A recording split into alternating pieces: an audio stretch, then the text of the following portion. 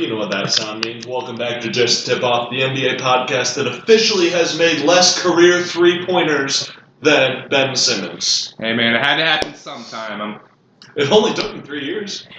We had a good run. Right. 1 for 17. 4 if you count his real rookie season. Oh, my God. Oh, I keep forgetting about that. That's the new sit. That's the new sit out rule. Instead of going and playing out of college, just go into the draft, sit out for a year, So make money. The last 4 number 1 picks in the NBA draft have made a combined 13 career three-pointers. Ayton, Simmons. Ayton, Simmons, Fultz, and Zion. So Zion's at 0 right now, obviously. Yeah. Ayton's Maybe made one? He's made like probably a couple. Yeah. He shot him at Arizona. I think he's made like 3 or 4. But then you're relying on.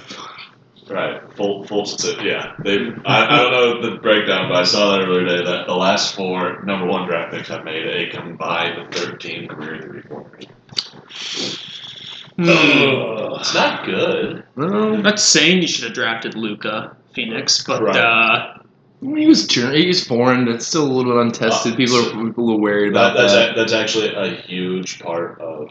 we're the Kings. It's actually to a huge Bagley. part of Phoenix Twitter that like a lot of passionate Phoenix fans, whenever anyone talks about how good Luka's doing, get super butthurt and they're like, "Well, DeAndre Ayton, I still think we made the right choice." Yeah, It's like, no. we got to tell you Let's something, don't you? let's look at it. You've got one guy's suspended, one guy's injured, one guy's putting up 40-point triple-doubles. I think the Hawks are probably okay. Trae Young's been good. They also got a pick out of it. They also got a pick out of it. So I don't think... But guys, that pick turned into Cam Reddish, who, it's very early, I don't want to make any assumptions, but thus far has been sopping wet dog shit.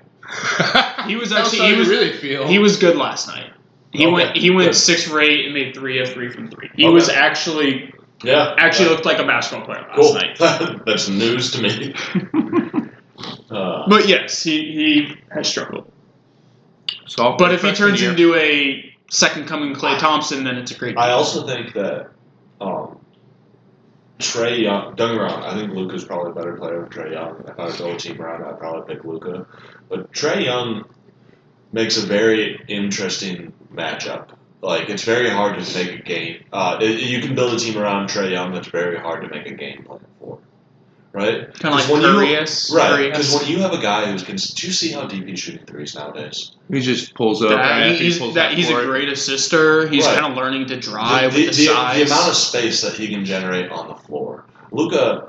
I mean, if you were to put Trae Young and Luka on the same floor, that'd be absolutely ridiculous. Because Luka's the type of guy who is going to take that space and turn great things. And Trae Young's coming into his own on that. If anything, I'm going to call their offense... I don't want to quite call it a wash, but close to it. Luka isn't 5'11" or 6'1" or however tall Trae Young is. And so you can use him on defense. Yeah. Luka can play a little more positionless basketball. Right. I think the issue if you had both of them on the same team is, again, there's only one ball, and Luka does kind of play the point guard role in Dallas, so unless he's willing to move off ball, because Trae Young's too small to be a shooting guard. I tell you what, I've been a little bit disappointed in Porzingis so far this year. I know there's a lot of season he hasn't been great posting up this year at all. And granted, he hasn't played in a while, and he could just be feeling out the game again and getting used to Luka.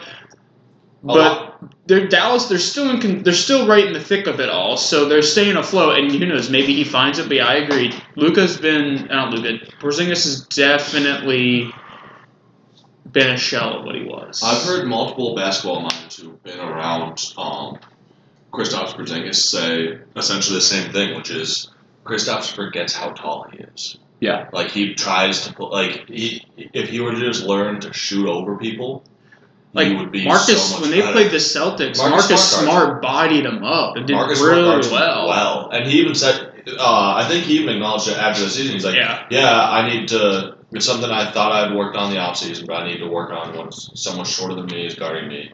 I need to use my height advantage to score. And apparently because there's no reason that Marcus Smart should be able to stop matchup against Kristaps. No, because you should just be able to turn around and shoot. Give him a little dirt leg, get some separation. And that's you don't even need that much when you're 7'3". Right. Even at Marcus Smart jumping, you probably just have to get a couple inches off the ground, and you're already gonna be shooting over him. Right. That's one thing I think Dirk would have been really helpful for. If he could have stayed on maybe as a player coach or just a coach or something, I think he would have really been able to help Porzingis transition into that role. Just because he's able to use his height and was even able to put it over even bigger defenders than Dirk in his day. So. Hopefully they can come in and maybe teach him how to do that. Dirk Shaw was also like the biggest rainbow in the game. I also think Dirk really likes retirement, so I'm really happy for him. Yeah, I love it too. The NBA forced him out, so. Oh yeah, Dwayne Wade and Dirk, the two people retiring. Well, Dwayne Wade said he's retiring. Dirk hasn't said anything. I guess I'm retiring. But here's your severance package. Yeah, did you see the one thing about?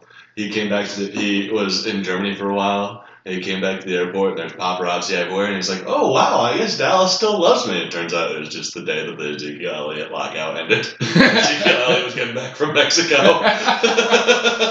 That's awesome. That's great. Well, guys, that kind of brings me to a question. What's been, I think, the biggest surprise for you since our last cast, good or bad? The biggest surprise. Is this the second cast of the season? Yeah. Yes. Yeah. Celtics. The Celtics? Yeah, they're solid. Right. Here's the thing is, I thought Kemba for Kyrie was going to be a wash, maybe even in favor of Kemba, because even though I think Kyrie's a little bit more talented, better team ball chemistry.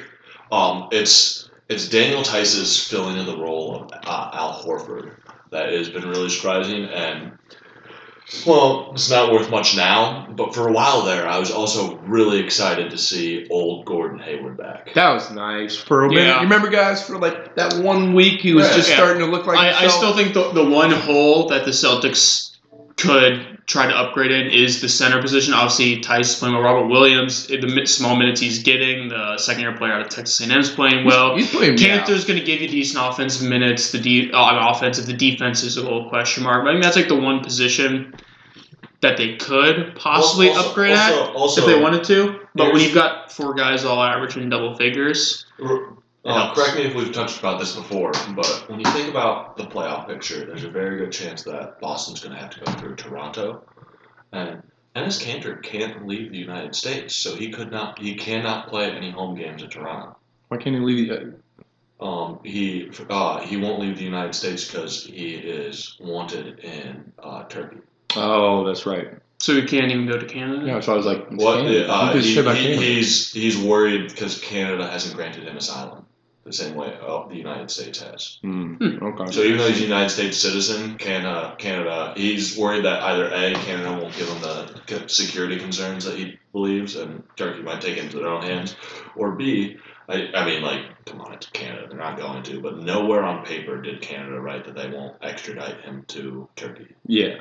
But also, I don't think the Celtics are going to be missing him too much. He's only averaging 7 points and 5 rebounds a game. Yeah. This is something, but that to me is why he's only putting in 15 minutes a game. I'm sure if I know that, they know that, which means they can't build a team around him at the center, and so they're trying to get Tice and Williams to. What if they made a trade for, say, Miles Turner or Domantas Sabonis from Indiana? Yeah. I think unfortunately, I think it would have to take maybe Jaylen Brown. Oh, they'd have to give up one of their big pieces. But I would not give up Jaylen Brown for. You just paid him a bunch of money. I don't know if Indiana would take that. He's also having the best year. He's playing. I think Jaylen Brown is the single most important piece in their change from last year this year. Because, Kemba is doing the most, but I already am saying Kemba's a wash from Kyrie, right? Yeah. When you look at the difference from last year to this year, I think Jaylen Brown's improvement is the single most important thing. He's been able to take advantage of Kemba Walker coming in, and he's been able to drive. But what he's also been able to do is pass the ball a lot better than Kyrie had, I think. Yeah. And so he's been able to take advantage of those opportunities. He's also a very good defender. He's also been shooting a lot better than he ever has in his career. Correct. See, very, very technical in his movements. Yeah. He and Jason Tatum both have just been very on point. It's a good coaching system. Yeah. Sabonis right now is averaging almost 19 and 14 though in the season. So here's the thing: is you could do it. But think about the team that he's on right now, and look where they're at. They are. Pacers. I think if you're Indiana, you only give him Turner, so you keep Sabonis as your guy. But Turner's a better defensive player. I think that fits Pacers' identity more. But I could see that, but I do think like the Celtics want to compete. If they're thinking, right now, yeah, I think they have to find a way to upgrade at the center position if they want to compete for the championship this year. What about this?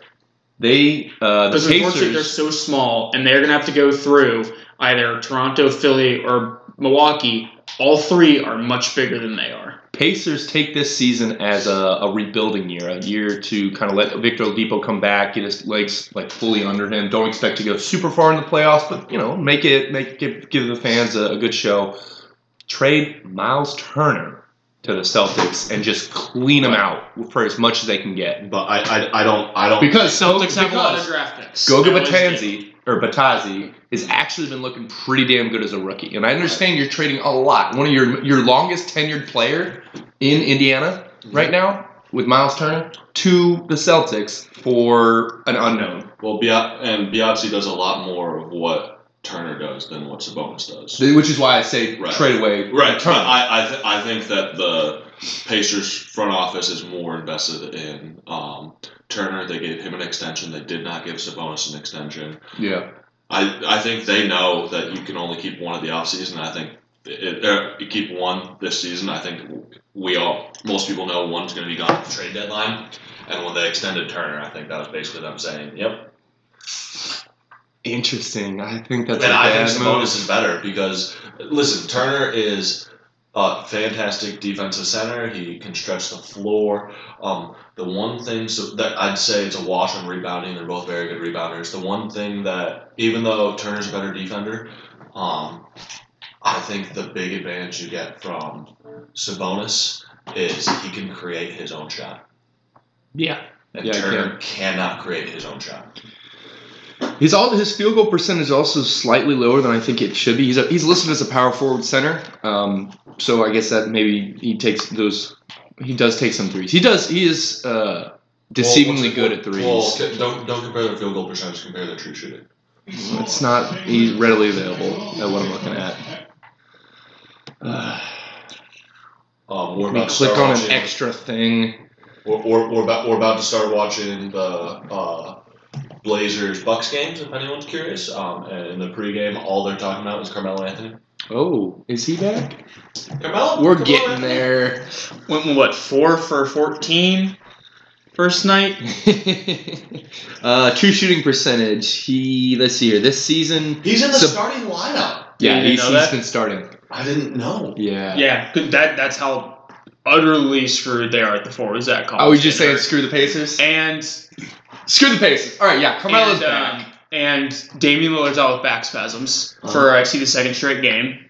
Playing Gary Trent Jr. in his place. Kind of surprised. I think they started Anthony Simons last night, and they're going to play Blazers getting hit hard. That was one of my surprises. Bad would be the Blazers taking just a lick to the 5-10. They and the Spurs. I saw this one. I mean, you look at what the Blazers did. Like all those role players who, they no one was flashy, but they'd been on the team for a while and they had good chemistry. Amino, Harkless, Turner. They're all gone. Mm-hmm. They got Bazemore, they re-signed Hood, and they got Whiteside. I think they're waiting on Nurkic to come back, but I don't think Nurkic coming back is going to make enough of a difference. Guys, they are bad on the defensive end. Right. They basically said, "What's defense, guys?" But yeah, they signed Carmelo. Yeah, we're like, they need to make a change. They need to improve their defense. Signs Carmelo Anthony. Maybe not. I mean, this is a team who, based on last year, you would think, okay, they've got a shot now with their out being like a possible definitive team. You think maybe they make a move for Kevin Love or Daniele Gallinari or someone at the 4 who's, sorry, Melo, productive. Ooh, turnover by Melo. He had 5 turnovers. As a Cavs fan, I would trade Kevin Love for Zach Collins and a pick in a heartbeat, even if Zach Collins is injured. But can we get more? It has to be a first round pick, but I know. You're not getting more than that for Kevin Love. He's our star player, so I feel like we should be able to leverage that in some way. See, plus the Cavs have come out and said that they have no plans to trade Kevin. Right. All of the Blazers' young, talented pieces are majority at the guard position, and you're not necessarily looking for that with the Cavs right now because you've got Garland, you've got Sexton, we've got young guards already. Yeah. I like the idea of Collins because he's injured. Maybe they've been willing to give him up, but I know the Blazers also liked Collins, so I don't know if they're willing to give him up. Let's go look at, let's say they want to trade with the Thunder and they want to go get Gallinari. Well, Anthony Simons is probably their best young prospect at the guard position, but the Thunder now have Shai Gilgeous-Alexander, so it's not like they really need the guards. Also, if they're going to make that trade, it's more like the Blazers are in a win now position, which they signed an extension on CJ. They signed an extension on Lillard. After last season, though, you would think they're in a win now mode. They would like to be. Yeah, they're not. If this season ends up to be more competitive than it's showing right now, I could see the trade happening. If their record was flipped, if they weren't 5-10 and they were 10-5, then I think we would be seeing. Right. Them make one of those moves. But right now, Kevin Love, as much as I love him, he's 32 years old. 31 years old. Yeah. He's no spring chicken, as they say. No. So if you're gonna, but look at his production. He's got doing great. He's doing great. I think he's got to the end of his contract. Yeah. To be. I don't think at the end of his contract you give him another big one, but I think he will be worth his contract to the end. I hope so. I want him to stay healthy and try to just ride it out. But he's been doing really well. He's been doubling like a madman. But I think if he's going to go to a team, it's going to be one who's more in that 9 to 5 range. Let's see here. The Mavericks, no. The Jazz, maybe the Jazz, maybe. Let's see here in the East. The Magic, no. The Hornets, oh God, I hope it's not the Hornets. Legitimately, I think coming into the season, Portland was the spot you're looking at because they've got the two guards, and I've heard okay, what if you trade McCollum? It's clearly the two guard system doesn't work. You got to figure something else out. They've been saying trade McCollum for the longest time. Hell, I could see if the Hawks have to improve for this to make sense to be making a playoff push, but you could go to the Hawks. What'd you give up? Give up a couple of their younger guys. Cam Reddish. I think that Cam Reddish, Vince Carter. The only two, if they did that trade, the only two that are off the table, I think, are Collins and Dre. Yeah, they wouldn't want to part with them. DeAndre Hunter would probably be a stretch. Or I bet you they would do Collins for McCollum straight up. So you're talking Blazers to Hawks now? Isn't that what we were Well, we were saying Kevin Love. I was saying where else Kevin Love. Yeah, okay, I thought you were saying still trade McCollum. For Love, it's tough because that's a big contract. It's a big contract, number one. Number two, you got to think about the situation that team is in, and if they are going to shell that money out, they have to have one, enough cap space, two, a legitimate shot at a title, and three, the other pieces that they can give away to get Kevin Love. The problem is the Cleveland is very deep at young guards. Yeah, so they really have also and that's the same thing with the Portland. Portland's assets are at the guards. So it would have to be picks. Picks and Reddish. You want Reddish? No, I'm saying if you're gonna might as well get them. You never know. It's gonna have to be picks and salary, Nigel. We're gonna take on some bad money. Which I wouldn't say Reddish is bad money. But we're getting Alex. Reddish doesn't make up Love's entire contract. We're getting Alex Len. Yeah, I was about to say. I didn't want to say it. We already have our Alex Len. His name is Ante Zizic. Come on. Well, yeah, but they've got to free up the cap space to take on Kevin Love, so they got to give away Alex Len. They got to give away. It's not happening. We've literally just talked yourself into a circle. It's no. What about they just traded the Grizzlies for? What's his face? Who hasn't played in 3 years but is making $20-something million? Iggy? No. Who is he on the Grizzlies right now? No, he's on the Hawks. He was on the Grizzlies last year, but he's not really on any team. He hasn't played since 2016. But he's making so much money. Chandler Parsons. No way. Chandler Parsons is still making money? Yeah. Good for him. Oh, yeah. I think this is the last year of his contract. They traded him this offseason. And so, we would be getting Alex Len, Chandler Parsons, Cam Reddish. Okay, and what the Hawks did, what they did said, sure, we'll take that bad salary. Screw it, we'll take picks and your garbage. I think that's total advantage. That's advantage Hawks right there. I don't like that. They did not get picks for Chandler Parsons. They just took his bad money. No, they gave up 2 players of equal salary. That's right. And so it helped the Grizzlies because they can easily dump one of those players, maybe not both of them, so it frees up some of them. Yeah. And then it helps the Hawks because it freed up a roster spot, and they were trying to get a roster spot to sign. I forget who. Vince Carter. No, because Vince Carter already had a roster spot. It was someone that it was that dude they got from the Pelicans. Hells, who? It was part of the DeAndre Hunter trade. They also took on some nobody. Okay. Well, regardless, I don't think it's going to happen. If there is if it does happen, not this year. Not this year. Let somebody else come around. Let his money go down a little bit. That opens up the options. Also, the Cavs aren't doing the worst right now. They're third from the bottom, which is kind of where we projected them, 4-10. But they win 2 games. They're competitive, and they're already up to possibly number 7 seed. So they win. Thompson shoots threes now, right? Hey, he's got. See him start doing these spin move, and they don't blow that 76ers game. They got to win over the Sixers. Here's a fun fact about the Cavs. The Cavs have, I believe, it's either the slowest or the second slowest pace of play in the league. They're averaging 92 possessions per game and an average time of possession of over 15 seconds. It's kind of surprising with our quick guards, right? And Kevin Love's ability to just outlet pass. It's a really interesting strategy of Beeline's. I don't hate it until we can get. I think it'll work if we get a good defense. Yeah, maybe that's what Beeline's trying to do. We're offense, we're not going to be able to keep up. Let's slow the game down, limit the possessions that we have, which will in turn limit the possessions. That if we're holding onto the ball longer, it's time to limit the other team's possessions too. Might as well try to keep a high-scoring team with less chances to score. Exactly. And part of that is taking care of the basketball. Melo. That's 3. Melo with a 3. More importantly, Rodney Hood with the assist. And Garland and Sexton have been doing a really good job at taking care of the basketball. So we're not turning the ball over, at least from the guard perspective lately. So. Yeah, exactly. Sexton's really coming in too. He's making some good moves. I think I don't think we're going to see Kevin Love traded at this point. I think the window for that is past. I don't think so. I can see Kevin Love move at the trade deadline. I just don't know who. You've been saying that since last season, man. Yeah. I don't see it. Let's see here. Spurs. The Spurs, yeah. Let's talk about the Spurs. Get rid of DeMar DeRozan. They're on a 7-game losing streak right now. You guys ready for?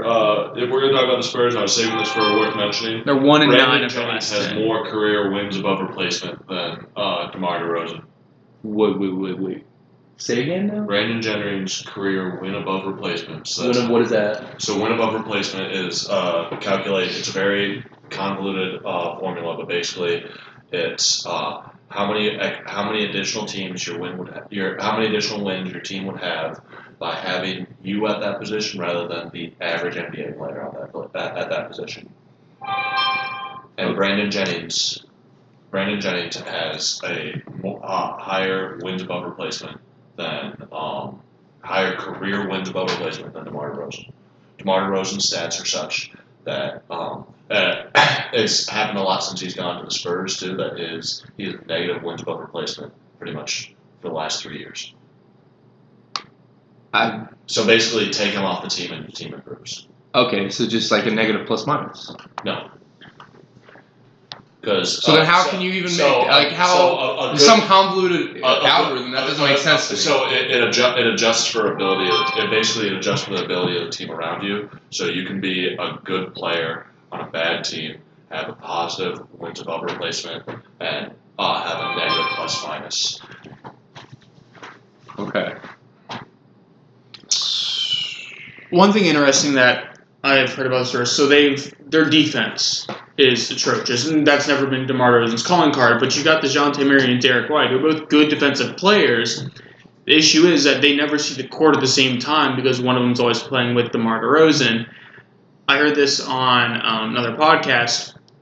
DeJounte Murray and Derek White have only played 7 minutes combined together this season. And they're arguably their two best defensive players. And they're not playing them together. They're playing DeMar. Obviously, DeMar doesn't shoot threes, and that's been an issue with his career as a whole.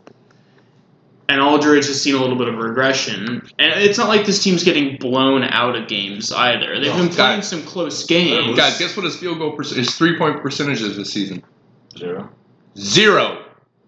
Hasn't made one. How many has he attempted? Let's see. 0. 3 points attempted. 0. Show me 0. Show me 0. 0.3. So 0.3 per game? 0.3 per game. Okay.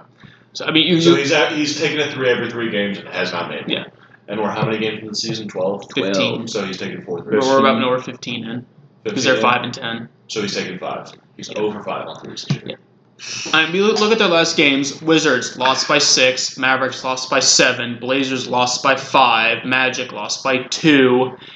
Grizzlies lost by 4. Like, they're losing some. Hawks lost by 8. So here's one. They're losing some close games. Yeah, but none of the teams you just listed are great teams. When they play a great team, they get blown out. Yeah, but so you've got to. But this way, there's less great teams in the league than there are bad. You've got to beat the shit teams. That's what the Spurs have always done is win the games you're supposed to. Yeah, this is also the first time. This was one of my worth mentioning is that they've lost 7 games in a row since 1996. Yep. They haven't been this bad since pre-Tim Duncan. And that season that they had before they got Tim Duncan was that season. And then they drafted Tim Duncan. So the Magic have expressed interest in DeMar DeRozan in a trade. What would you think of Marcus Aldridge, Mo Bamba backcourt? Wait. So the Magic want DeRozan. So, but they're willing to give up Bamba. They've not named a price. Okay. But when you think about it, they got this great asset in Bamba that they basically paid Vucevic and said, "Fuck it." Right? Yeah. And they're trying to get DeRozan to round out that Markelle Fultz. I think that turns out. Right. I think you'd have to give up maybe some picks. Right. I think because DeRozan's still maybe a second. I can see Bamba in a second. DeRozan's still easily top 100 player in the league. Well, Bamba might be. He's probably not top 100. No. If Bamba gets full playing time, you could argue he might be though. Maybe. Yeah, he's not been playing that many minutes. Maybe. Right, but and listen, you pay a premium for youth, right? Yeah. And DeRozan's I think 31. Yeah, DeMar DeRozan's well into the back. He's 31. Aldridge is 34. Right. God. So they're looking. I mean, maybe they move off Aldridge. Maybe Aldridge goes back to Portland. There you go. Trade Aldridge back to Portland. Maybe the real backcourt of the future in San Antonio is Mo Bamba and Jakob Poeltl. You really think Jakob Poeltl? Jakob Poeltl is a fantastic off the bench center. Jakob Poeltl is what I used to say about Aaron Baines. I'm now saying about Jakob Poeltl because Aaron Baines is now a starting center. But yeah. And Aaron Baines is also debatably an all-star this year. Oh my god! This fucking guy, man. Listen, he doesn't have the name recognition, he won't get the fan vote. But stats, he's gonna have one fan vote. It's gonna be you. Stats alone, Aaron Baines is an all-star this year. Okay, man. Stats. I'm gonna move past that and try. Wait, hold on. 14 points a game, 5 rebounds. I'm sorry, that's not. Dude, that's this guy's the fucking all-star. That's not all-star. This guy's an all-star. I'm sorry. What's his plus minus? If Andre Drummond was an alternate, you don't make it the all-star game. He's not an all-star, dude. I'm telling you right now. He's an all-star. No, if Andre Drummond last year was an alternate.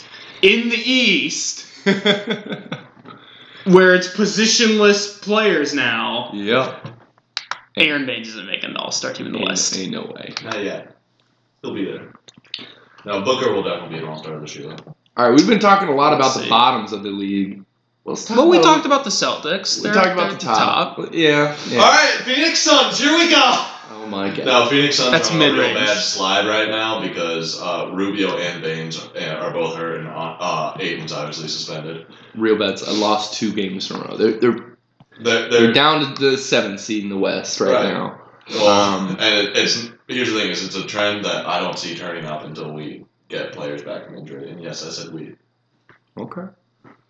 Well, I'm going to start talking about Sam is fully on this bandwagon. Luggage is loaded. He's ready to go. I've been a Suns fan for like a whole year now. Yeah, it's been a year. It's been a year.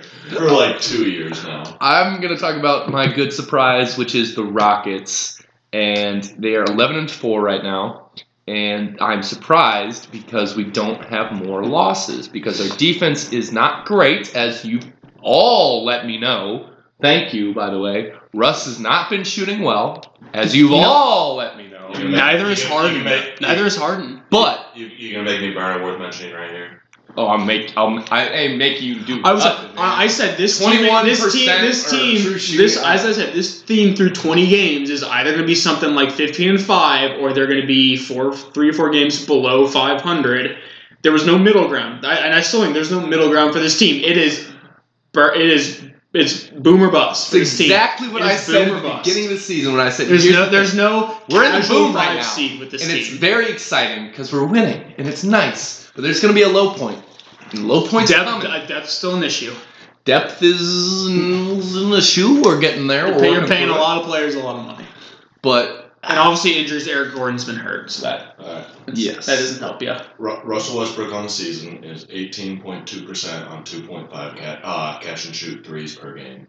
He has 38.3% effective field goal range and 7.5 pull-up jumpers per game.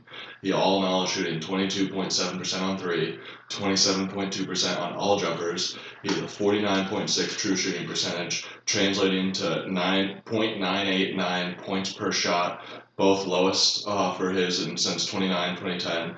And in the half-court offense, so when you eliminate transition from him, he's averaging 0.76 points per shot, second lowest among all high-usage players. And I think... Behind who, I wonder? I don't know. Interesting. Well, I think... Listen, as fun as it is to rag on him, I think he's ultimately a good player. I do not think he fits the mold of a D'Antoni team, and I think right now they're trying to put a round peg in a square hole. You could say it doesn't work, but it kind of is right now. Right now, I understand it. Things have to change. Things will change for better or for worse. But it's working right now. And I had the conversation with Sam earlier today, and was like, hey, you're right. It's not looking good on just individually, but until they start losing, I don't see anything changing. Yeah, also, Harden's averaging like 38 points per game, and I think that's a bigger contributing factor. Well, he's averaging 38 points per game, but he's not shooting as well as he was last season. What's his true shooting? I'm not 100% sure what it is, but it's 3 or 4% from 3, like just overall just from 3 lower than it was last season. He's also 52.6. He's shooting better than his career. Yeah, he's having a career year in all but field goal 3-point percentage. Yeah, his 34.6. 3-point percentage is down. And his field goal percentage 42.9 as opposed to 44.3. He's averaging 38.4 points a game. So he's shooting more. I know. So let's see. But listen, his true shooting, which is points per shot, which is what matters, is at a high. Yeah. He's riding that high. Maybe he's missing the shots he's missing, but that could translate into he's getting fouled more. His player efficiency rating's at 30. Well, we know he's getting fouled more because he gets fouled on all this stupid bullshit. Free throws attempted. Hang on. Free throws attempted is also at a career high at 14.2 a game. Yeah, it's because anytime he shoots a 3, he flails, kicks his legs out, and gets the foul call. That's why do you think people hate watching Rockets basketball? Because it's boring, and everyone hates watching Harden get all these garbage calls. It's slow ISO ball around Harden, who continually puts up. I love it. I hate it. I hate watching Harden. I think it's a garbage brand of basketball. I love it. It's different.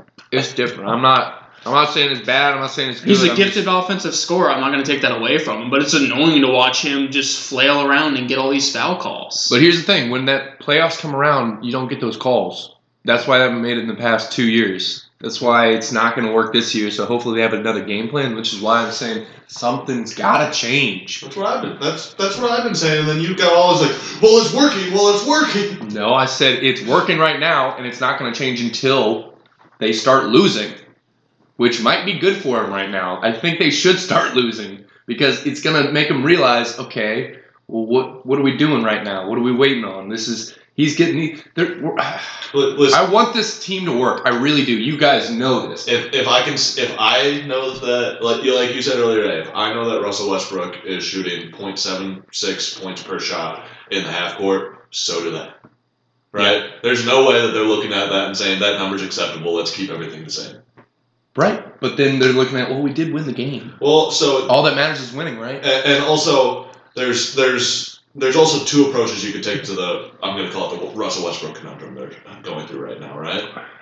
You can either say, hey, let's increase the efficiency on the shots that Russell Westbrook takes, or B, let's make him shoot less. Let's say, Russell, you shoot in transition only. Transition only, pass, honestly, just forget about scoring. Forget about scoring. But then you run into the conundrum that if they get to the half-court offense, and you know he's not going to score, why guard him?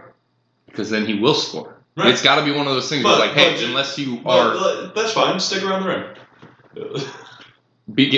Assist and do my plan every time I go to the Y. Assist and rebounds, guys. Every time I'm about to start a game where everyone looks like they're pretty stoked on it, they're like, let's go, guys. It's about to be... I'm like, guys. I'm getting assists and rebounds. That's all I'm doing. I get the ball. I'm going to pass you the ball. I'm telling you. If Russell would just be the Rajon Rondo of the Rockets, I would love. Both know he will not do that. I would love to see that. I don't think he would. I think he'd do it for Harden. I don't. Who the fuck you know him? You don't know him. Okay, and you do. I think I know him better than you. Because you guys hang out every Thursday. But anyway, that was my good surprise. I'm surprised that it's working right now, but I'm waiting. Tides are coming. Injury report. It's been going around. The bugs going around. We got for a while, pretty much half the Pelicans team and the Kings. They weren't doing much better. They were out. We had Brandon Ingram, Josh Hart, Zion Williamson. Everyone on my roster. JJ Redick was hurt for a bit. Lonzo Ball. The Nets are hurting. Kyrie's out now 3 games in a row. Then you have... I think Kyrie's up to 4 almost. It's not great. Not well. Devin Booker? He's back. He's back? But the Suns have Rubio, Baines, both out on injury, and 8 months suspension. Oh yeah, by the way, the Warriors. Karis LeVert, that's the other one. Half the Warriors roster. They're all air quotes injured. Steph Curry, yeah, they've got first pickitis. Tonkitis. They got tonkitis, man. Tonkitis. And then we got the Magic? Vucevic just went down with like 5 to 10 days, possibly up to 3 weeks. That's gonna be tough for them. Kawhi has that lingering injury that's making him sit out all those games. He just played his first game with PG though. Right. Yeah. But listen, I don't know what it is about his knee, but it really flares up on the second game with doubleheaders. Sometimes both games are doubleheaders. He missed like a stretch of like 3 or 4 games actually. Right. So it makes me think it's a little bit more legitimate.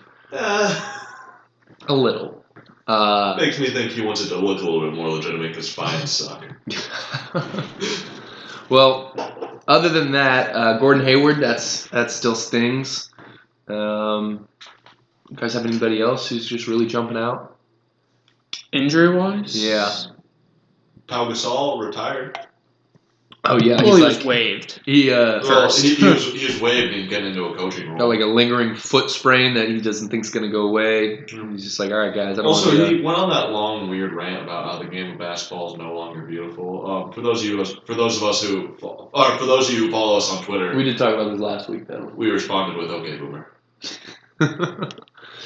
Still funny. But yeah, bugs going around. Who's gonna catch it next? Hopefully nobody. Hopefully no one on eventually my stops. fantasy team. But that's probably not gonna happen. Well, all right. So Yeah. I saw a tweet that It's hitting Magic right now. Vucevic and Gordon are out for an undisclosed amount of time. Both of them hurt their ankles in Wednesday's game. I saw a tweet the other day that I thought was sort of interesting. It was like, the NBA, load management, bad. Also the NBA, why are all these players getting injured? So is shortening the season. It can't happen. You don't think it can It happen? can't happen. With the amount of The amount of teams money that are there. they lose? Well, here's my question. If they shorten the season, would Kawhi only play 40 games? I think he would. I think he'd still be up. I could see. I really don't know what I could see. I think everybody would want it to happen, but you're right. Like money comes down to it. And if they're gonna make less money, It's a business. I don't see it happening. Especially they especially can't afford to do it now that they might lose the China market. Plus, they would enjoy until they start losing money by not having these high value players play. Well, It's until they not start gonna losing happen. substantial money, Yeah, because lose money. a couple tickets, like 100 tickets at a game here or there aren't going to be a big chunk of change for the And NBA. listen, I think the Players Association and the league need to come together. They need to reach a mutual agreement that load management's a thing, right? And so I think as a player you should never be allowed to load manage a home game or a nationally televised game. And I think that they should. So hang on. That's 42 games because they play 50-50 split, right? Yep. So 42 games for away games, Right. and then nationally televised games. That depends team to team. Right. And so- if you're a shit team, that's no problem for you. You can just load manage Well, fucking all you want. And so this is something that that's what the Players Association says. That's what the Players Association brings forward, and they also get the league to agree that never will a team have a doubleheader where they can't load manage one of the two games. So you'll never have a nationally televised away game followed by a home game.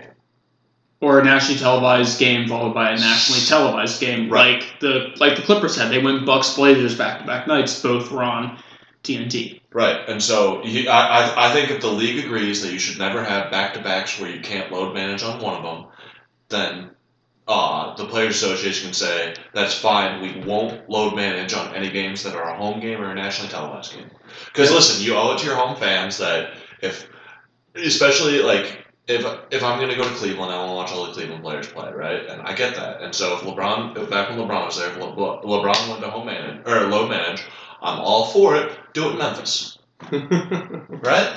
And so you should never be able to load manage a home game, and you should never be able to load manage a nationally televised game. Well, the issue with that is, okay, you load manage in it seems Memphis, fair. but people are going to buy people in doesn't. Memphis Why are going not? to buy those tickets to watch LeBron play. I don't think we understand how difficult it is to schedule the whole season. I think I can almost guarantee you that the season can, if you schedule the season with the intention of knowing that no team can do this, I can almost guarantee you that you can schedule it such that that's Can you just throw it in the But how can you computer guarantee it? How? simulator and make it that way? Yeah, Theoretically. Let's plug it into the load management 5000 and see what it Yeah. spits out.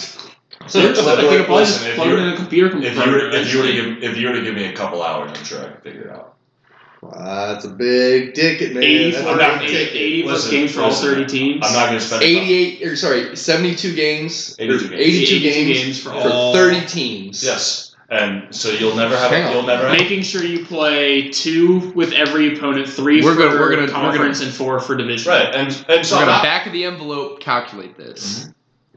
So 82 games for, call it 15 teams because, each team has to listen, play it. computing power is never the issue. That's we live in 2019. That's over 1,200 games that you need to You're going to organize. schedule all those in a couple hours. Within how many days? It's within. Well, he said a couple hours. I think I could figure it out in a couple hours. basically what I think I could do is I could look at the existing schedule, look at any problematic thing, and swap it with another game to make it fit. Okay, now that makes me have so many other questions on how they schedule stuff. Like, what's a priority when they schedule when they go out and schedule? Right, but listen, I think that the Players Association and the league need to. Now you're getting into, you know what a big issue that comes up from players is like, you're taking us all over across the map, playing hell with our time schedules, making us play at all these different times. Then you deal with, okay, well, we're going to send someone on a road trip, might as well hit all out west. You're not going to send Knicks to play home at Portland, at Orlando. You're going to be going back and forth and back there's and forth. That kind of stuff. Then you have to worry about all these TV contracts, how many games they want of each team to be played. And, you've got 3 NBA, TNT, and ESPN all want their national televised games. It's a pretty I think big that's hell, puzzle. man. I do not see that happening. But listen. Also, even if maybe I'll concede that I can't do it by hand, but you're trying to tell me that a computer program cannot be written to do so. I'm not saying it couldn't. I'm saying I don't think there's enough noise right now for it to be done. I don't think they're losing enough money. I don't think they are losing enough money. I don't think there's enough problem for it to need a solution. What are we doing right now if not making noise? Oh yeah, we are making all the noise. Sorry, all the NBA execs out there who are listening to this, because we know you're listening to this podcast. Right. Come out and go ahead and make a schedule. Or our fans on Twitter, if it's something you agree with, let us know. I would totally agree. Let's retweet it. Well, here's the thing: if you want to try to make this load management a thing, bring up a good hashtag. If we're trying to make this load management a thing, some teams are going to have a lot more opportunities to load manage than other teams. Because let's be honest, the Lakers are on a lot more national televised games than the Cavs are. That's what I was saying. So the Cavs, the shit teams aren't going to have to worry about this. You can load manage to tank. Yeah. If the league is against tanking, but say, okay, but we'll let you load manage, then you're letting these bottom teams who, yes, are already not going to be great, you're giving them further incentive and ability to tank because they have less games which they have to play their best players on. Exactly. I would love to see a shortened season. I would also hate to see a shortened season, but I would love to see a shortened season because I think that would mean less injuries. But I love basketball. I love seeing all these games. I love just turning on a random Tuesday night and there's 3 games on. Yeah, right? Fuck yeah, Think about football. We got to wait till... now you've got Monday and Thursday, but typically you got to wait until Sunday. Yeah. You've got an NBA game virtually every night of the year from the season starts to the season ends. Right. Hell, there's 6 games on Christmas every year. God bless it. It's the best. So with the exception of like the All-Star break, you've got a game almost every night. So, we can't have our cake and eat it too. So I think there's going to have to be some sacrifices made, whether it be on the fan side or on the player side. Right now I think it's on the player side with the amount of games they have to play. But I think they're trying to combat that with load management. Like I said before, there's not enough noise to combat any type of change. I think it's just going to be the way it is for right now. We're going to have this argument for who knows how long. But going out of injury report, we're going into our future cast. This is an opportunity for Nathan, Sam, and I to kind of predict the future, see what we're going to do. Sam's going to do it in his own special way with, what is it, Sam? So I think this is Sam is going to lose some money segment. On all podcasts moving forward, we don't publish these quick enough where I can give you picks and you can join me. So I think instead what I'm going to do is I'm going to start betting on games on every podcast, and I'm going to try to keep track of how much money I win or lose betting on NBA games. And Mason and I are going to watch this slippery slope happen. Well, I mean, I got a mortgage to lose, so. Real quick, I get a new phone, haven't activated the podcast Twitter yet, so I did it on my personal Twitter at shide330. If anyone wants to know, just put out my proposition about load management on Twitter. It's out there right now. If you have something that you think, please feel free to comment. Please feel free to like, retweet, however you want to interact with it. I genuinely think that we are onto something here. I think that would be a very fair compromise. And do I think the NBA is going to listen to us? Not without you guys' involvement. That is true, man. It's if there's change that's going to happen, it's got to be loud. So I already placed 4 bets, but like I said, new phone. So let me get on to Like since getting the new phone, what? 4 bets. No, I already placed new bets, but Okay. like I said, Duh, new dude. Like, that was there's like 10 there's minutes ago. Division III women's college basketball on. like No I saves said, all new over it. phone, gotta log read back Like, into give me the under. mybookie.ag, sponsor us. All right, so the podcast bets I placed are, this is for Friday, November 22nd. I took the Boston Celtics on the money line at +1. This is $5 per bet, right? So Boston Celtics on the money line at +160. 76ers. Who are they playing? Who's Boston playing? Good question. I'm going to need you to cross-reference this because it doesn't tell me. Wait, you want Boston? Well, so you're Boston making bets without knowing who the other team's No, playing. I can see who it was when I placed the bet. It's just the bet slip doesn't tell me it. Celtics, Nuggets. Denver. Yep. So I got Celtics on the money line to beat Denver at +160. I got. You're gonna have to explain that to some of us non-bettors over here. What that means. +160 means if you place a $100 bet, you win $160. So my $5 bet will win $8. Okay. I placed a bet for the Philadelphia 76ers to cover the spread at -7.5, which means for me to win, they have to win by at least 8. And they're playing the Spurs. Yep. I think that's achievable. That's a good bet. I placed a bet on the Heat to cover the spread at -4.5. That's a no-brainer. They're playing Chicago. Right. Yeah. And then So how much would you make? So you put $5 on that. How much would you make for that? So majority of times when you're covering the spread, it's at -110, which means a $5 bet wins $4.55. So you're winning less than what you're putting down because it's a favored bet. Well, so basically the spread is what they consider an even bet. The reason they point the spread is they're saying it's just as likely as it goes one way the spread or the other, but they can't give you an even bet because the house has to make money somehow. Yeah, so it's -10 rather than minus. So you put $5 on that. I put $5 on it. I'm going to win $4.55, which means if this hits, $9.55 is going to re-hit my account because the $5 came out of my account.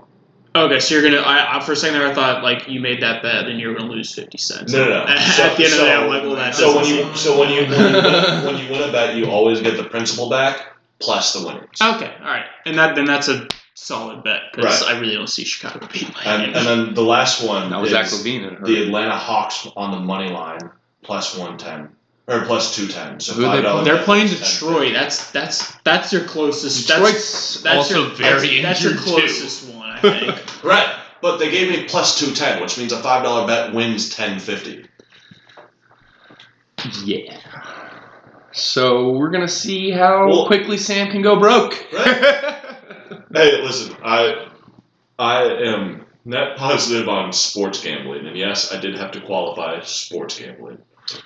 I don't know if I want to know what else you gamble on. I've been in casinos. I lose money. Oh, yeah. It's casinos. Everybody loses money. That's how that works.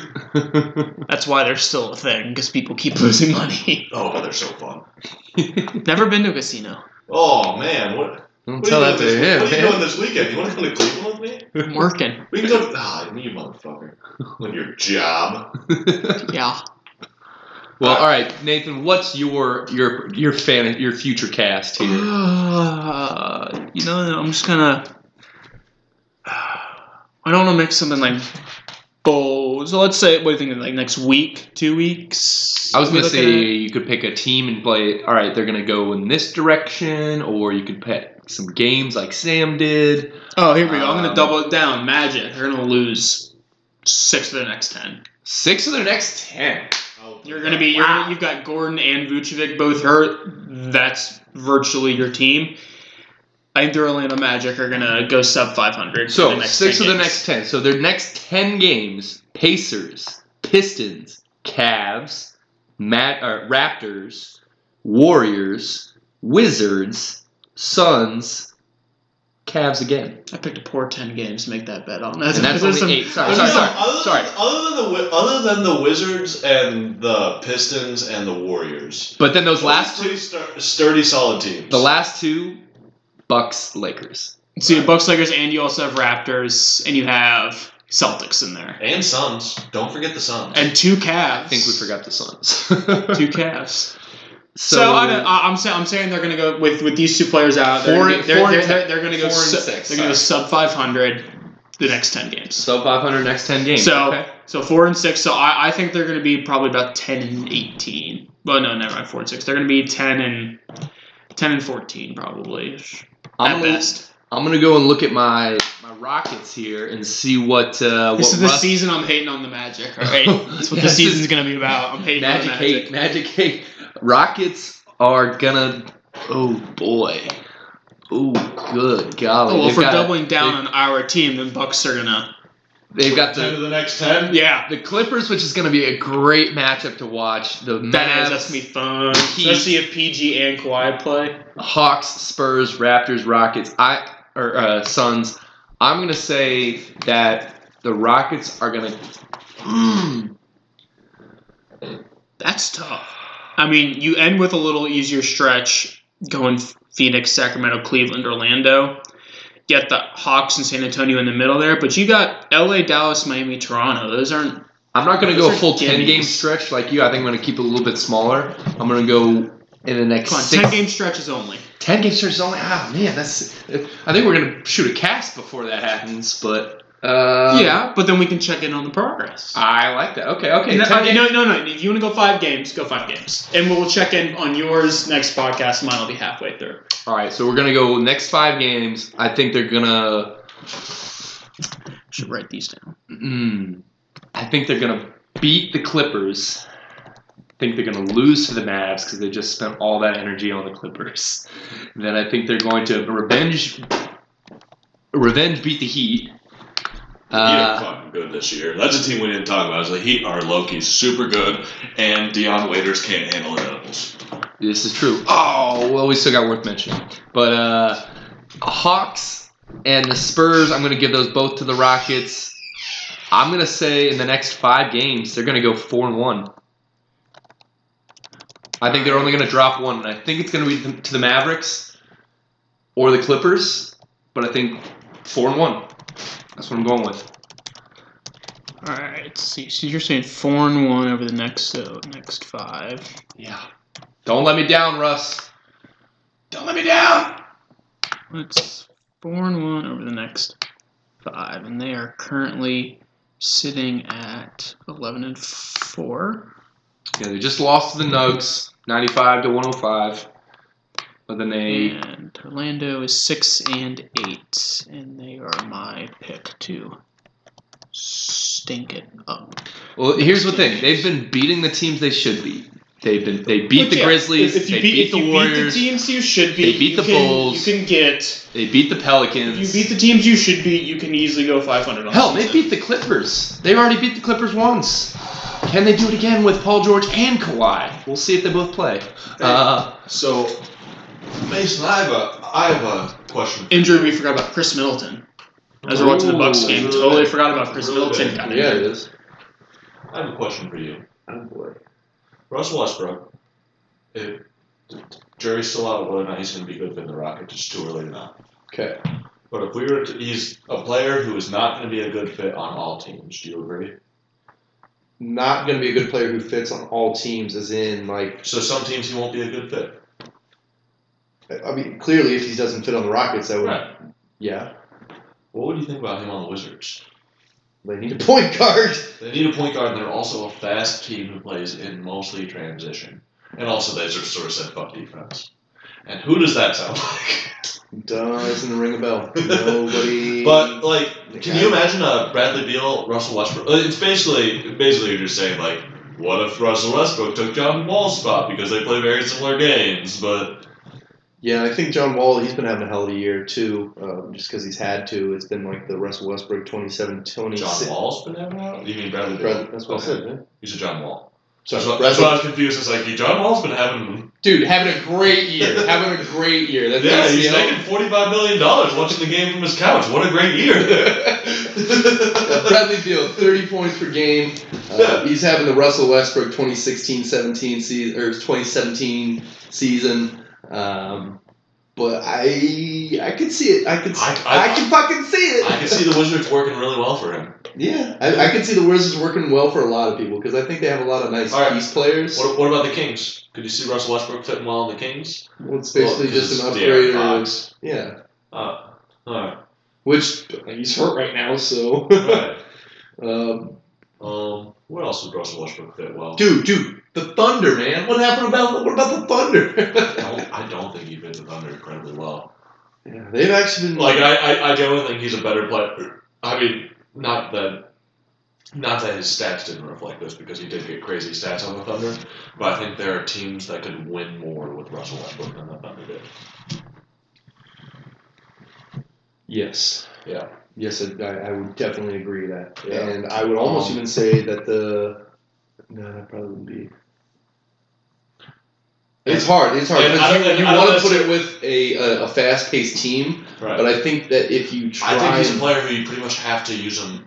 I don't want to say have to, But he's a player you got to put him in transition as much as possible. Aren't the Rockets a fast-paced team? They are actually on paper one of the slowest teams. It's because they play so. James Harden plays in the half Right. court so much. Okay. Well, that's fair.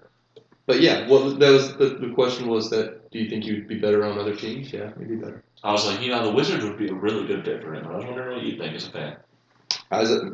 Hey man, I'm a fan of the Rockets right now because that's where Russell Westbrook's at. So Right. I'd be repping a Washington Wizards jersey with Russell Westbrook. I was gonna say at this point you were just a Russell Westbrook fan. Beal is also a player kind of like Klay Thompson, where he'll fit on any team with He's anybody. a great player, Yeah. man. He is a great player. And that's what good shooting guards are. They're It's players so who can really fit bad with for anybody him. on any team. You know who else fits on 30 teams that no one talked about? Danny Green. Danny fucking Green, man. Danny Green fits on 30 teams in the Epitome NBA. of the D3. All Right. those future ballers out there. There's not a single team in the NBA who's like, we couldn't really use a guy like Danny Green. No, don't need that 3-point defensive playing style. Right. No, not quite our bag.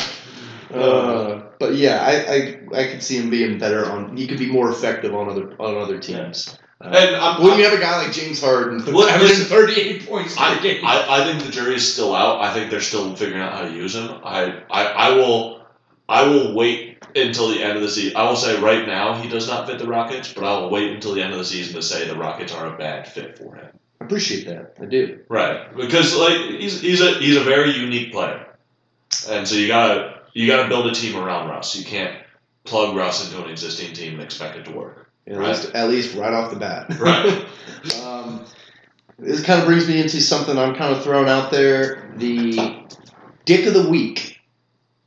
Dick of the Week. I think every week or every time we shoot a cast, there's been somebody in the ether who's just been kind of, that just leaves a sour taste. Mason Rudolph. That leaves a sour taste with the wrong sport.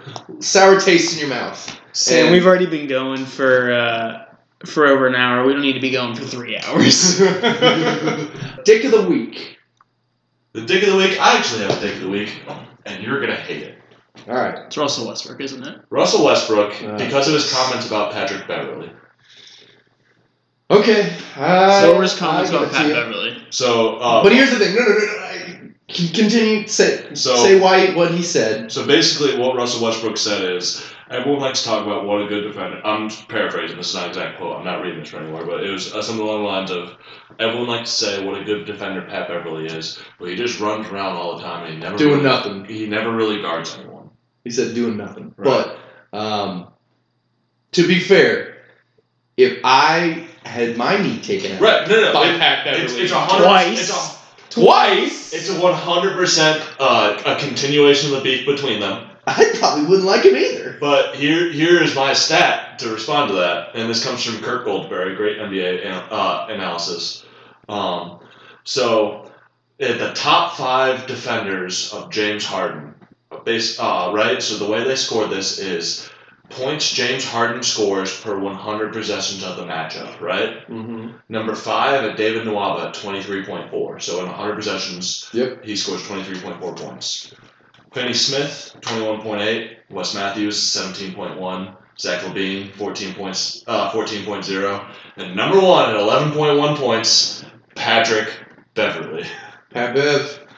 Run around doing nothing. Listen, I want to be a little bit sympathetic because I get that you hate the guy. Hey man, when he plays defense, I would agree he does it right. But you got to admit, he was getting his ass chewed out. And I would say Pat Beverly was getting his ass chewed out by Doc Rivers for literally doing what Russ said, nothing. He was standing around in the corner, not guarding his man, just letting shit go on. He's sticking where he's sticking. All right, you're fine. And Doc Rivers calls a timeout. He's like, what are we doing? If we're not even going to fucking play, let's go home. So can I point out something? That's what you can expect when you invite a load management culture. I can see that. Right? What, like at the point the Clippers last year were such a good team because they were the grit and grind, we played hard every possession kind of team, right? And at the point your culture says, well, actually, you can take games off. What do you expect is going to happen? But yeah, listen. Patrick Beverley's a good player. You can say a lot of things about Patrick Beverley. You can say he's a dick. You can say he has poor sportsmanship. You can say sometimes he plays recklessly and could injure players like Russell Westbrook. But the one thing you cannot say about the guy is he is not a good defender. Yeah, you probably shouldn't do. And that's why Russell Westbrook's my dick of the week. Tune in next week when Sam names Russell Westbrook again the dick of the week. All right, so I mean, it's a reoccurring segment, right? It's got to be the same every week. Unless there's not going to be another dick from now until the end of the season. We'll see. Other proposed It'll be like segment, Shaq'd and a Fool. How many people have won the Shaq'd and a Fool? How many people have won? My other proposed segment is the underrated player whose jersey you would buy. It doesn't necessarily have to be underrated, but for this week, or at least since we shot our last cast, who's a player of the jersey you would buy? Now, you could say LeBron or like Giannis or somebody who's just like obvious. Already got him. I'm thinking somebody a little bit less obvious. So to me, I think it's got to be, when I buy a jersey, it's got to be a combination of A, I really like the player, and B, the jersey's sweet, right? And I have one in mind, and that is since Utah introduced the classic jersey with the purple mountains, I would like a classic Joe Ingles jersey. Jingle all the way. That right there is a player whose jersey I might go check and if I get a little drunker and in the mood for online shopping, which is a nasty habit, you shouldn't pick up drunk online shopping. I might just buy a Purple Mountain Joe Ingles jersey because that's a sick jersey. It's a pretty sweet jersey. Pretty sweet, even sweeter player. Right. I'm trying to think. I love Denver's rainbow ones that they have, the throwbacks, but there's no one on Denver who I'm really. I know what underrated player I'd want from Denver. It's hard to call him underrated when he's making over $20 million a year, but he's definitely a past his prime kind of player. Millsap? Paul Millsap. Paul Millsap. Everyone forgets how good Paul Millsap was at the Hawks. He was incredible. I think he's still good on the Nuggets, and he's just one of those players who does well. The stats don't show. He's very understated. Yeah. I'm gonna go ahead and give my bid to. Also, I'd like to point out there that the only reason I didn't say Aaron Baines is because I recently bought an Aaron Baines Phoenix Suns jersey, and so I can't say jersey you would buy to a jersey I've already bought. For me, mine's not so much under the radar, but I'd go a John Morant jersey. John Morant, oh dude, and the classic Vancouver jerseys. Only one you could buy. Only one you could buy. Oh, those are sick fucking jerseys. All right, I'd go John Morant. Don't hate me on this one. Russell Westbrook. What, Russell Westbrook? Throwback Rockets jersey. Whoa, I already have it, bro. Right. Can't buy it again if you already have it. I'm gonna go with. Don't hate me. I'm telling you right now. Eric Paschall. Eric Paschall of the Warriors. He's doing great. Of the Warriors. He's doing great. I don't hate the Warriors anymore. That's a fact. It's hard to hate the worst team in the league. Right. Oh, come on. We can sit here and shit on the Knicks all day if we want to. Well, also, no. In all seriousness, when the Cavs first played the Warriors, I didn't have a hatred for them. I had sort of a rivalry jealousy for them. My hatred for the Warriors was 100% due to Kevin Durant. I'm going to say... I've never liked Draymond Green. So it's always been... The beginning was really hard. I always thought Curry was... I love kicking dudes in the dick. I love Steph. Listen, I will give you Draymond Green, but I love Steph Curry, and I think he is. We could say that now when he's injured, but we were playing him in the finals. That shit sucked. Yeah, hated that guy. I just watch Klay Thompson's reaction to the and one foul in the All-Star game. He was like, "Okay, now I see what everyone else is being all pissy about when I foul Steph and he makes 3. Like you saw it on Klay Thompson's face, son of a bitch. He's like, "Oh, this sucks." This is what this is like. Right. But yeah, all right. So my hatred of the Warriors was 100% dependent on Draymond and KD, and I can tolerate Draymond in a vacuum. Yeah, he's definitely grown up. But yeah, so you're going with. Unless Steven Adams is on the court, then it's no holds barred. Then it's no holds barred. No holds barred. It's about to grab a chair. Wait, so Sam, who did you say? For what? Your pick of the week, your player of the week, the jersey you got? Oh, the Joe Ingles. Joe Ingles.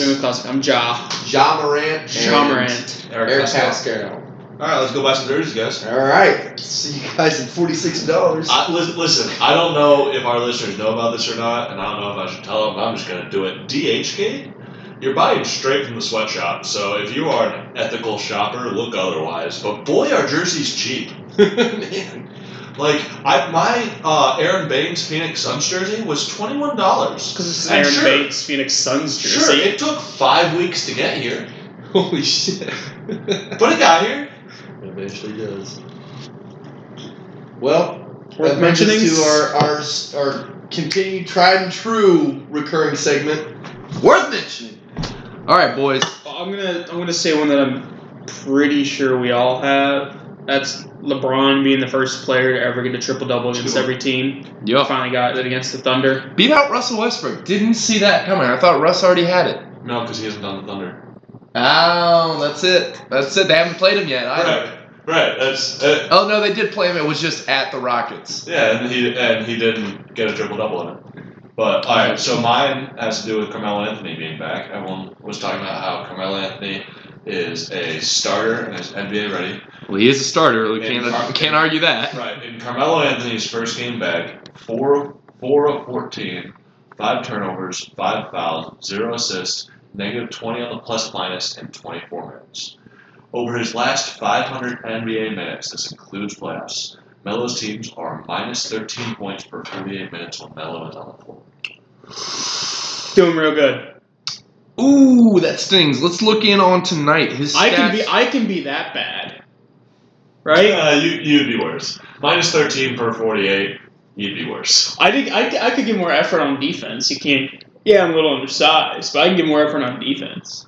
So tonight, I can jack up. Listen, shots. I'll own it. I could not play 25 minutes in an NBA game. I'd get winded. Those guys are way better athletes than everyone in this room. Let's see here.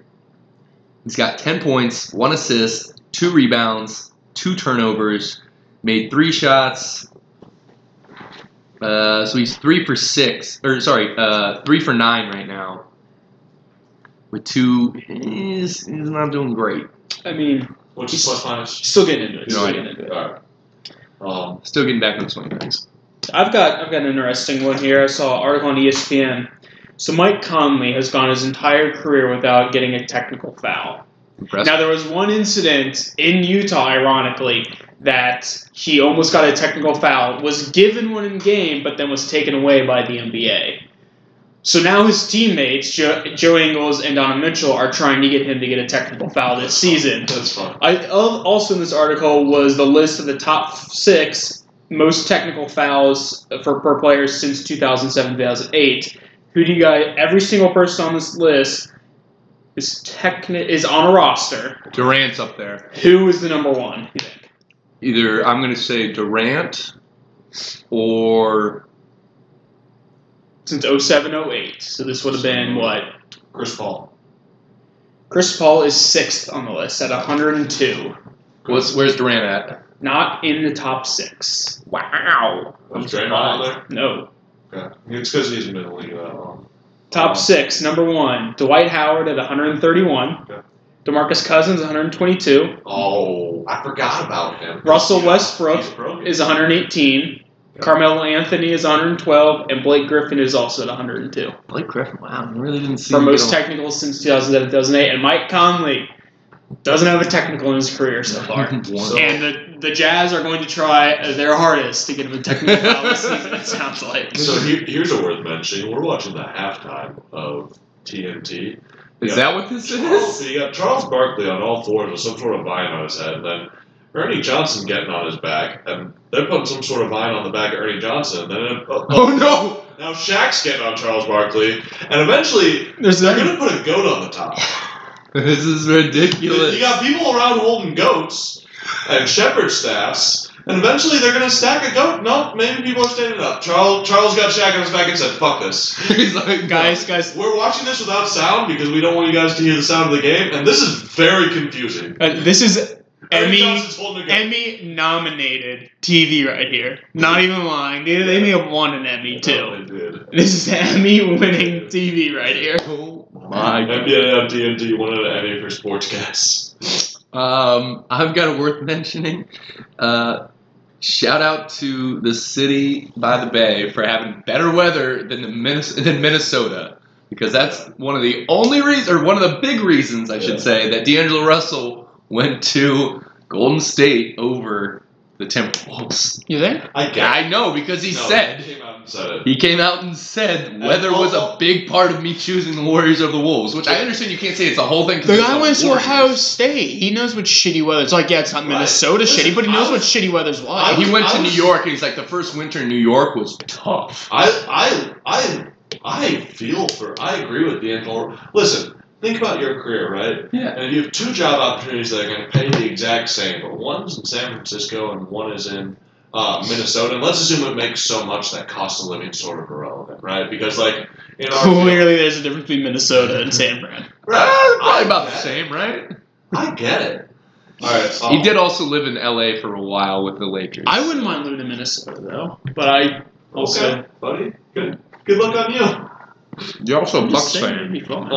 Yeah, but that's Milwaukee. all I right. live close in enough. Milwaukee. So, here's a fun one. Philadelphia 76ers are undefeated in games for Ben Simmons 10-3. Oh, that does bring up one point that I had again about the Sixers. They got some issues. Tobias Harris and Josh Richardson are not shooting well, and those were supposed to be their shooters. Yeah. And I think they're underutilizing Al Horford. I don't think they're playing Al Horford the way they should be. I forgot he was on the team. And, I mean, this team was built to stop Giannis, and you can do nothing to convince me that otherwise. And what they went out and they signed Horford, the one guy who was able to really stop Embiid in the playoffs. And they signed him. And this team is built to beat the Bucks' size. But as I said, they've had some ugly games where they don't score a lot of points. And I think unless Ben Simmons makes this three-point shot and making it a thing where they have a point guard and a threat, they're going to continue to have these issues, especially if Richardson and Harris can't shoot. I think Harris and Richardson can fix because it you don't have J.J. Redick. In a slump last year when they needed a bucket, they ran pick-and-roll ball screen with J.J. Redick and Joel Embiid. That's what they ran when they needed a bucket. It was that or it was Jimmy Butler ISO. Yeah. That's what they did. And right now they have neither of those two things. So I think that's just something to watch and see how the Sixers overcome this. Because, yeah, they'll bully ball and out-rebound and beat up anyone on the inside. That's clear. But it's a shooter's league. It's a shooter's league. Speaking of shooters, or rather preventers of shooting, that would be an okay transition, right? Oh.